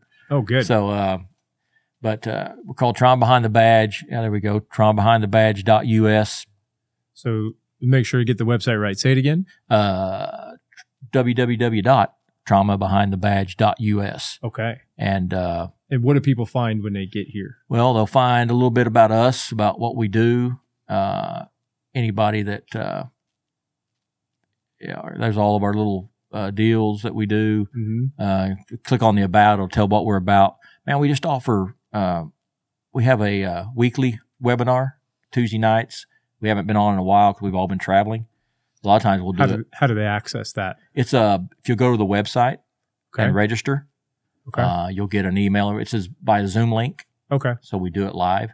And we have first responders on there with great stories. We have clinicians on there. We talk about sleep deprivation. We talk about physical fitness. We talk about, everything. We just had a gentleman on, and he's actually still kind of in witness protection, but he was undercover. No kidding? Yeah, his story was really from where The Sopranos came from. He infiltrated undercover the crime families, but he went through some stuff. Giovanni is his name, and he's got a book out called Giovanni. It's a great book. But anyway, so we have different guests on, and then we're blessed too. Sometimes we get to go all 4 together speak, and we work with them. And another website is www.survivefirst.us. Okay. And I bring that up because how do you spell first? The word? Yeah, FIRST. Okay. And the reason I bring that up is one of the gentlemen in here, when you pull up the names here, Doug Monda, he started Survive First several years ago. Nonprofit, takes the no out of first responders getting treatment. And it's usually a financial wall that's keeping them from getting treatment, whether it be, most of them will say, well, I can't afford the flights out there or co-pays or whatever. And I'm on the board with them at Survive First. Doug and his wife have done this, and they've created such a network that we take no out of first responder getting a treatment. Like he says, you get a first responder to finally reach out, his life cannot be compromised. You need to be able to say, we're going to get you on a flight here. We'll get you to this treatment.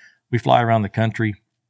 Matter of fact, I'm going next in 2 weeks out to California to vet facilities. We don't just say, hey, here's, Bob and Joe's tack and horse feed and first responder facility. We vet them, and that's what we do, man. We just spend our days taking care of first responders. We all give out our personal phone numbers, tell people to call them 24/7. Just got a call the other day from a guy in local town here. They had a guy needing help and got him hooked up with a clinician and all that kind of stuff. So right. That's just what we do. And we have this show to bring awareness to say you're not alone. Look at all these people. It's perfectly normal, every emotion. Chris Scallon, one of the guys that's on there, he's now, once he retired, he went back and got his he's a clinician now and all that kind of stuff. So, man, it's just it's a great time.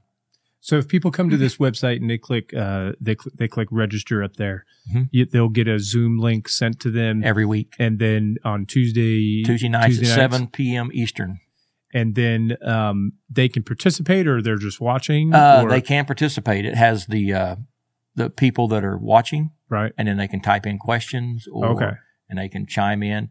It's kind of and it kind of varies. Like sometimes you'll see we'll have like 30 people watching.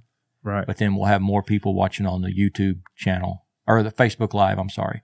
They do it on Facebook Live, and then they can do replays too. Okay. So it's that's one of the shows we had right there. Till Valhalla. Yeah, there are people that do. They make blades and knives and stuff for first responders, but they have groups come out like first responders to find a hobby, to find something to do. They show them how to craft, and they'll make a knife with their either something special to them or something like one guy made one, and the handle is all some of the granite from the Oklahoma City bombing. But he made a handle out of that, but he made his own knife. And that's wild. But they do it for therapy, kind of like riding horses or whatever, equine therapy. That's what they do. They're amazing people. All right. So that's what we do, man. I try to stay busy and stay out of trouble. Yeah. So last question. You've got somebody around the world. There's a firefighter somewhere who's thinking about killing themselves right now, or a paramedic or something. If you could say something to them right now in this moment while they're thinking about it, what would you tell them? First of all, I tell them, don't do it.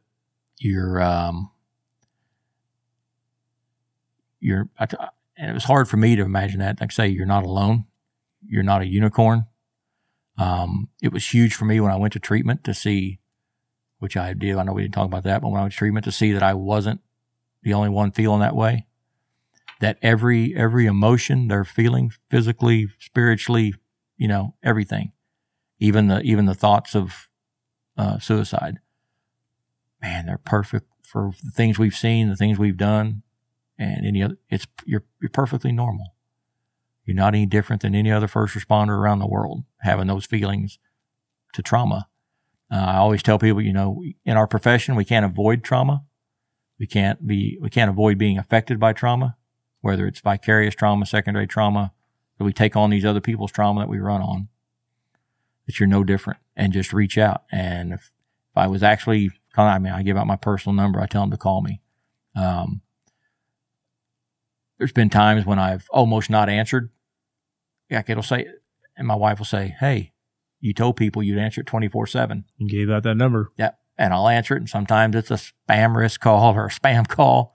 But there's been times when I've picked it up, and I've got a gentleman that calls me from, I won't even say the town. I don't want, in case he ever listens to this, I don't think I'm giving his info out. I've never met the man, but in his phone, my phone, I have him as that town. And I have him as Bob. I don't even think his name might be Bob. But when that pops up, and sometimes he'll call, and that's how it started. He called one time. He heard me speak at a conference. And I picked it up. Never met him, never seen him. Couldn't tell you if he walked through that door. But sometimes he'll call, and we'll talk for an hour. Sometimes we'll talk for 10 minutes. And sometimes when he calls me, it was perfect. I needed the call. Isn't that funny how that works? Yeah, it's crazy. And so I can say, and that's all it takes sometimes, just a conversation. He doesn't call me because he's, thinking about, suicide or anything. So he'll just call. Sometimes he's had a day that wasn't, I hate the word bad day. So he had a day that wasn't as good as another.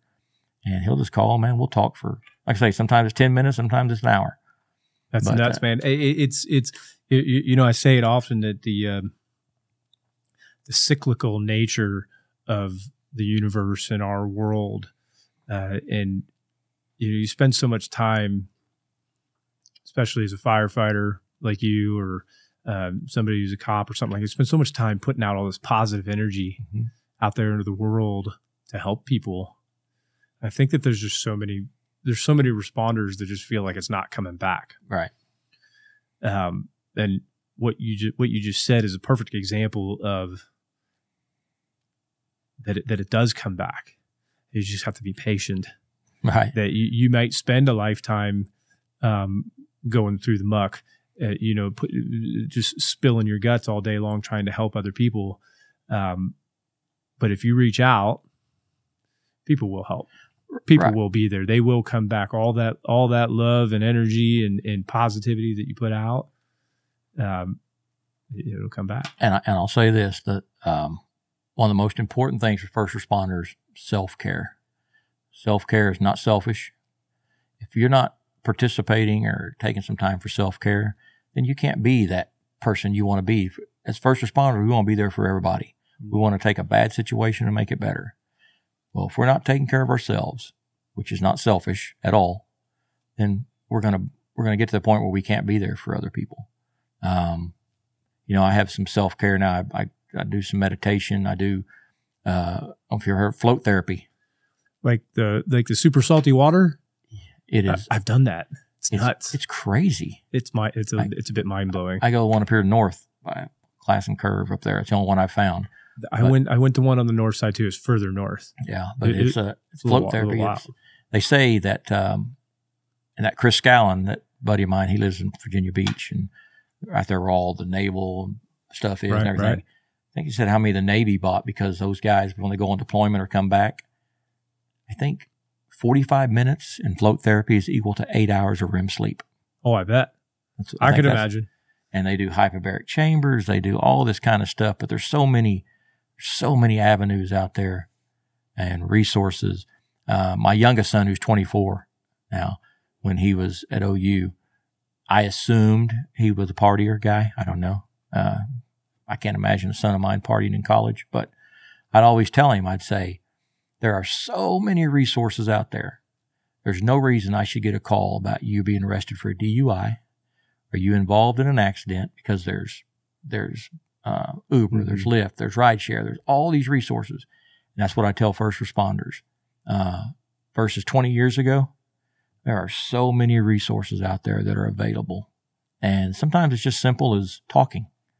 Just because you go talk to somebody about maybe an issue or something that's eating at you, it doesn't mean you're going to be diagnosed with anything or you have to go to treatment, or anybody's going to know.